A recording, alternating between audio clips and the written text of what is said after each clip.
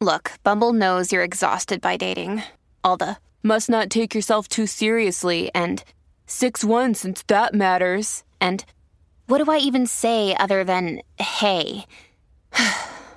Well, that's why they're introducing an all-new Bumble with exciting features to make compatibility easier, starting the chat better, and dating safer. They've changed, so you don't have to. Download the new Bumble now. Did you know there are some 7,000 languages spoken around the world? Most people only speak one, but over 4 out of every 10 people speak at least 2. While bilingualism may be a necessity in some countries, the ability to speak more than one language does come with other benefits. In fact, there's probably more than you might think. And the best part? The languages don't have to be conventional to make a difference. This week, we're going to translate the benefits behind being bilingual. We'll learn about how knowing another language can help us throughout our lifetime and even improve our health as we age. And in our SAS class, we're going to explore how languages are invented and why learning a new one can be Athdavrasar. That's Dothraki for awesome. I'm Jason the Germ Guy Techo, and I'm going to increase your interest in learning a new language. It's time to get started. This is the Super Awesome Science Show. If you're a regular listener to this podcast, you probably speak English. But how many of you know other languages? For example, what if I said to you, Zdravstvuyte, Hujambo, Annyeonghaseyo, Tanse, or Me Gavanen? Would you understand me? Well, unless you spoke Russian, Swahili, Korean, Cree, and of course, Sindarin, the language of the elves, you probably wouldn't know that I had just said hello. But I'm sure many of you do speak another language. Depending on your proficiency, you may be able to get by, or you might even be able to mix languages, known as code switching, to make up your own dialect. Knowing 2 languages provides more than the ability of being able to communicate with people around the world. There are health benefits as well. Our first guest has been examining the effects of bilingualism over our lifespan. Her name is Judith Kroll, and she has been involved in language research for over 4 decades. Not surprisingly, she currently serves as the director of the Bilingualism Mind and Brain Lab at the University of California, Irvine. As for the benefits, what better place to start than the brain? How does the brain learn a language? Well, there are many answers to that question, but I think that we can start with the littlest babies and look at the amazing research that's been done on what happens even during the first year of life. And Patricia Kuhl at the University of Washington calls it the linguistic genius of babies, because babies who are obviously not verbal, not communicating with people in ways that we normally think of as language, are taking in all of the speech that they are surrounded by. And I note that it's not just speech. Babies who are born deaf and take in sign language go through very much of the same process. But what we see in hearing babies is that they very, very rapidly begin to tune to the statistical regularities of speech in their environment. And when they're exposed to a single language in a monolingual home, they will become experts at that language. Babies who are exposed to more than one language early on show evidence of broader tuning in their brains. Does cognitive ability improve when we are immersed or surrounded by or learn within a second language in addition to our mother tongue? Well, I think that evidence that we see certainly suggests that that's the case.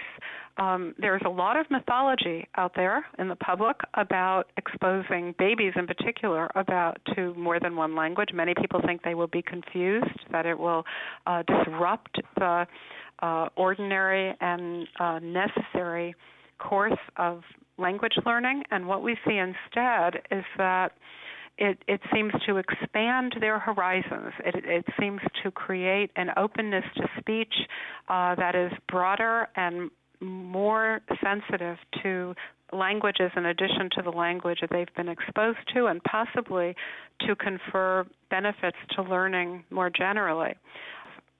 Two languages in one mind and one brain, you necessarily have competition between them. The neuroscience evidence suggests that the two languages sit in the same place in the brain for the most part, that what we see is the same neural tissue that's supporting both. And what we see is that the competition that individuals learning a second language and becoming bilingual have to negotiate ends up producing some very positive consequences. And the claim is that individuals who finally acquire the ability to use the two languages proficiently and to navigate their way through the potential complexity and competition are, in fact, better able to resolve conflict and competition not only within language, but in their cognitive world more generally. For adults who come to second language learning as monolingual speakers of a native language, the assumption has been that that native language is stable. And what we see in the recent work is that, in fact, the native language is quite dynamic and changes in response to exposure to a second language and learning of a second language. Because, in fact, what we come to see is that this is a normal process. This is a process that characterizes the way that the two languages come to sit in the same place in your mind and brain. There is a very natural process of acquiring the ability to regulate the native language. And what we mean by that is sometimes you have to actually inhibit the native language to be able to use the second language. You have a strong dominant language, and then you have this other fledgling language that's coming into its own. Take us through the process of code switching so that we have a better understanding as to how we find that balance between the two, or more if it's multilingual, languages. So I think that code switching and the most interesting type of code switching is where someone is speaking and literally in the middle of a sentence they will switch languages to another language. And the person they're speaking with is typically a bilingual who speaks the same two languages, and they will continue either in the language the person ended in or the other language, and they will go back and forth. What I would call bilingual athleticism, that what we see is that bilinguals are able to not just switch, but the switching is not alternation. It's not just simply, random mixing of the two languages, which bilinguals can sometimes do and has been studied. But what is a very regular patterning where the production of these language switches in the middle of a sentence occur in ways that are very much determined by the grammar of the languages, and it's not random at all. It's quite regular. Researchers would argue that code switching is really at the basis of cognitive advantages that have been observed, and that the ability to be able to switch and anticipate when a switch is coming and seamlessly move into the other language requires recruitment of cognitive and neural resources that may be quite beneficial. We're talking about people who are speaking fluently both languages, but your research has suggested that just being exposed to a separate language may also provide some benefits. So rather than being the code switcher, you may simply be the observer and I guess absorber, and that too can have a benefit for you. So can you take us through that? I would be a little bit hesitant about using the word absorber because it sounds very passive to me. Maybe there's something just about hanging out with in an environment that's very diverse that you kind of just passively take it in, and it changes what you can learn, much the way babies would in the studies that I mentioned at the very start of our conversation. However, it's possible that it's not just linguistic diversity. It's possible that it's also cultural diversity, and it's also possible that it's this decision-making we were talking about and talking about code switching. And so it may be that when you navigate your social world and your social networks among people who speak many languages, that you're also making decisions about who you're speaking with, what you're speaking about with each of them. And that so there may be some more active processes involved. While our brains gain from a second language, there are also social benefits that come along for the ride. Research from Judith Kroll and others have revealed that speaking a second language can help us achieve better academic success. This may help us in our professional development. We may have a better ability to perform multiple tasks, although maybe not at once. But perhaps best of all, knowing two languages may help us to fend off some of the more troubling effects of aging by slowing the symptoms of cognitive decline. Let's start, like many who learn another language, in school. Here in California, there's a lot of interest in how children might be exposed to dual language education. And there's a lot of interest in dual language immersion and how there may be benefits associated with dual language immersion, not only for children who come from homes where a language other than English was spoken until they entered school, so heritage users of a home language, but also for children coming from homes where there hasn't been a language other than English spoken. And one statistic that you might find interesting from a recent 2017 report from the American Academy of Arts and Sciences on language learning in the 21st century has a statistical report in which they note that in the United States, over 75% of the people who speak a language other than English have learned that language at home. So most of the bilinguals, the most prototypical bilinguals in the United States, are bilinguals who have come from homes where there was a home language other than English, and then they got switched into English when they got to school. So what happens to them at school? And I will say that the situation in Canada is quite different.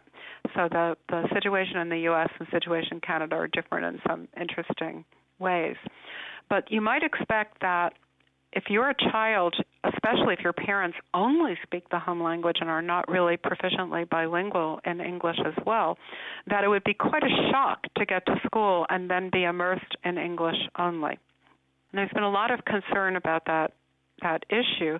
The recent studies show that having children with that kind of experience go to school, be in dual language immersion context, not only benefits their maintenance of the home language, but it also benefits their learning and literacy skills in English.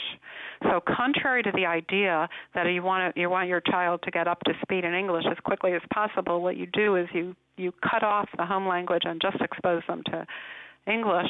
The data show that the best thing you can do for at least this early academic achievement is to have the dual language exposure.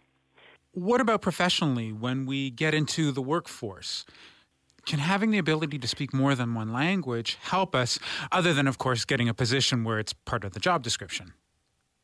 Right. I mean, I think that more than just getting getting a position where it's part of the job description, you also have the ability to work in many more places in the world without assuming that English is necessarily the language that's going to be assumed.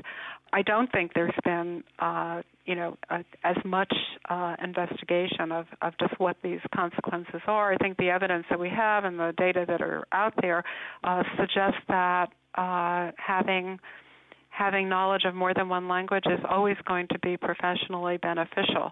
And of course, it goes beyond language, because there's also discussion about the extent to which being culturally sensitive, being able to go into environments where the culture might be different than the culture that you came from, is going to benefit from that. Being bilingual does not imply that you're bicultural, but it makes it more likely that you're going to be able to acquire bicultural skills. What about the idea of multitasking? I would say that it's mixed. The truth is that bilinguals come in many different shapes and sizes, and different come from very many different contexts. What we see is that bilinguals are very good about coordinating across these different cognitive demands, and those cognitive demands may vary in their complexity and in different ways. Bilinguals are not always going to simply be better at switching, better at multitasking, better at competition resolution. They seem to acquire their life experience, and the demands associated with that experience seem to create a change in the way they draw on cognitive and neural resources. What about as we get older and we're faced with cognitive decline? Does bilingualism help us then? I think the most provocative evidence concerning the consequences of bilingualism concerns aging and cognitive aging. And now it's important to be clear, bilingualism does not prevent cognitive aging. It does not prevent dementia. What it seems to do is it seems to modulate the ability to deal with the symptoms of the decline. And so bilinguals appear to have a level of cognitive and neural protection by virtue of having juggled the two languages their entire life. And what we see at the point where individuals are diagnosed as having dementia, that not only are the bilinguals older, but their brains are more diseased. And what that means is that they have been doing more with less. And so the idea is that something about the way the two languages are used creates what people have called cognitive and neural reserve. So it has created, as it were, it's a little bit like those of us who live in California and get ready of the event that there might be an earthquake, and you sort of stockpile things. These bilinguals have stockpiled their cognitive resources. They have reserve that enables them to, much the way if someone is healthy and exercises, that they can stave off the symptoms of certain physical injury for longer. So these older adults benefit from being bilingual, and we see it not only for older adults who are faced with pathology. We see it also for healthy older adults. And I'll note that in the case of pathology, one of the things that's very striking is that we currently do not have drugs to treat dementia very effectively, and experience being bilingual appears to provide 4 or 5 years of extra kind of, quote, reasonably healthy time for bilinguals. There's no drug that we know of that can do that. So it's quite a provocative finding. Now that people have heard that, I'm sure they're going to want to learn a second language just simply to help them as they're getting older. If they do want to start, what's the best way to start picking up a second language? I think there are many ways of doing it, and I think that I don't think that any of us can sort of adjudicate the best way is this way, or use this particular app or that particular app or this particular class. I think the part of it that we need to recognize is the social part of it, and I think that being among other people who are speaking the language you want to learn is quite critical. You want to be immersed. You want to find ways. It doesn't necessarily mean you travel to the country where that language is spoken, but it might mean that.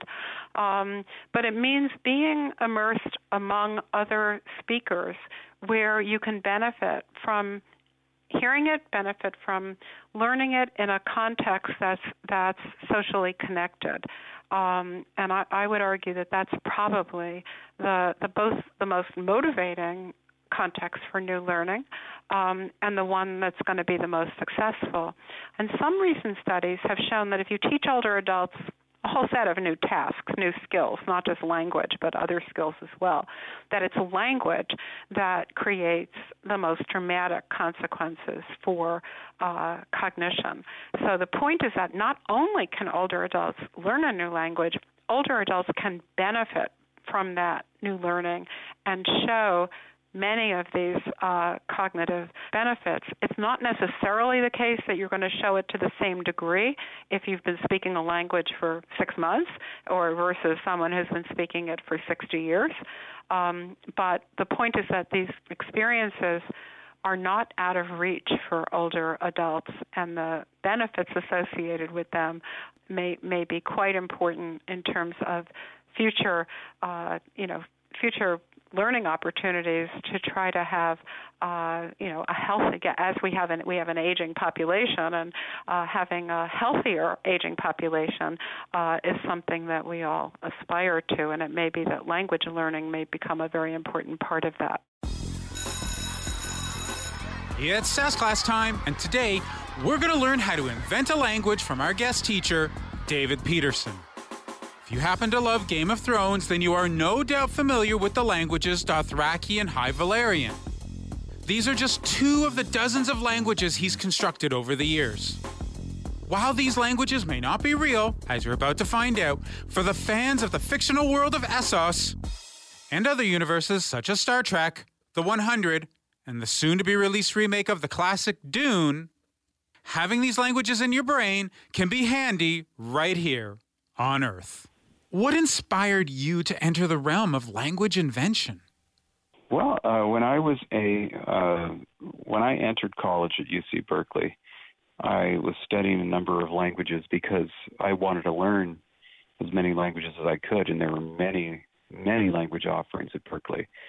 So in my first year, I took 2 semesters of Arabic, a semester of Russian, and then a semester of Esperanto, which was advertised on my college dorm. It was a student-taught class by 2 native speakers of Esperanto. And that was the first time I'd ever heard of somebody inventing a language. I'd never imagined that such a thing could be done. So then semester after that, I took French, but I also took a course in linguistics because my mother thought that I'd like it.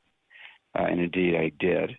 Never imagined that anything like linguistics could exist, where you just studied languages abstractly as opposed to studying them to learn them.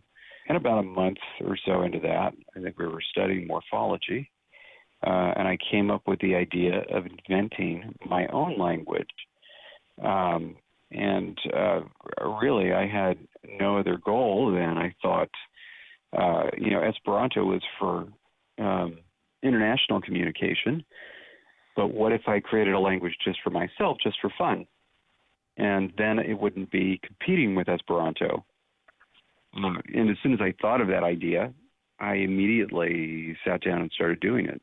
So I started creating my own language. And really, I just kept up with it after that because it continued to be fun.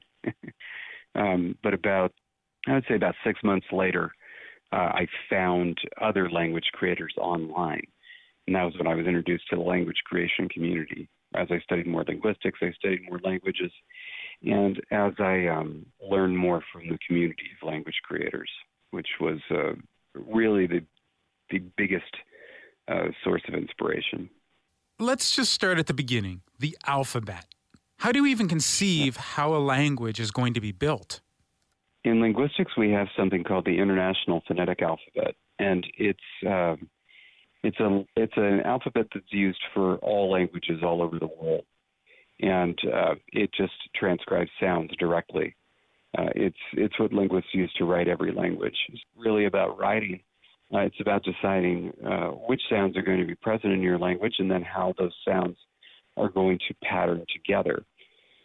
So, for example, like in English, at least in my English, we have a sound, like T and D, and it sounds like T and D at the beginning of the word or at the end of the word. So, Todd and Dot are two examples of how it sounds at the beginning and the end of the word for each one. But in the middle of a word, those sounds are pretty much the same. So whether it's matter, bottle, middle, the sound is identical. It doesn't matter if it was a T or D originally. It now sounds pretty much like a kind of a flap in English, or at least in my English. And so for those are three separate sounds, right? T and D, and then this flappy type of thing. But we think of them as the same sound. So the flap one can be either a T or a D, and we don't conceive of it as a third separate sound. It's just something that patterns with either T or D in a very specific position. When you're creating your own language, you do the same thing with sounds. So for example, in English, F and V are different sounds, and they can be used differently. In some languages, they aren't. In some languages, they're considered the same sound, where you only get F, say, at the beginning of a word, and you only get V in between two vowels, but they're considered to be the same sound. You can do that type of a thing and really create any type of a sound pattern you can imagine. Would it be the same then with the grammar? Yeah, you can create your own grammar and do your own things pretty much whenever you want. It's going to be difficult to do something that doesn't exist in one of the world's 7,000 or so languages. We cover a lot of permutations. Having said that, though, if you understand the parameters, I guess, by which languages vary, you can pursue any avenue you want without being specifically influenced by any given language. So, for example, if you know about the orderings of subject, object, and verb, and your language supports such notions, so it's it actually is a nominative accusative language and has subjects and objects and so forth, then logically there's only 6 possible orders. You can choose any of those 6, and it's going to be, whichever one you choose, it's going to be like some language that exists on Earth. But it doesn't mean that you were directly inspired by one of those languages. It's just that there's a very, very small number of orderings. And so choosing any one of them is bound to be like another natural language. What I find interesting is that sometimes a fictional language becomes more popular than an actual one that happens to be spoken. Klingon is probably the perfect example. There are people out there who are bilingual in English and Klingon. Have you spoken to people who speak these particular languages as if they were English, French, German, whatever? And what makes them so interested in not just becoming a part of that language, but also spreading it across the world? I think that constructed languages are pretty much just like any language. There's no difference. The only difference is that with a fictional language, so for example, something like Klingon, is that within a given fictional context, you're pretending that the language arose naturally and pretending that it has a large speaker community. Those speakers don't, in fact, exist. But really, I mean, the only difference between something like Klingon and Esperanto is that fiction. Esperanto was also created. But of course, when it was created, it wasn't like it came with a backstory and said it was spoken by the people of Esperanto land and there were millions of native speakers. It started out just the same way. It started out as a language that somebody created with no speakers. And now Esperanto has over 1 million speakers. So there's really no difference between that and Klingon in terms of being a constructed language. for those that are interested in particular in Klingon, it's usually because they're interested in Star Trek, one of the shows, one of the movies, all of them, or the universe in general, and the fictional speakers of that language. So Klingons. You can sit down and learn it. You can become fluent in it. You can communicate with other people using it. And sometimes it can be handy as an auxiliary language. In other words, there are Klingon speakers. There are lots of Klingon speakers in the United States. There are also lots of Klingon speakers in Germany, as it turns out. If you have a German Klingon speaker and an American Klingon speaker, and the American doesn't happen to speak German and the German doesn't happen to speak English, but they both speak Klingon, that's an easy way for them to communicate. Well, that's it for this week's Sasscast. I hope it has given you the urge to take on a new language. And if you do, as the Klingons would say, Qapla'!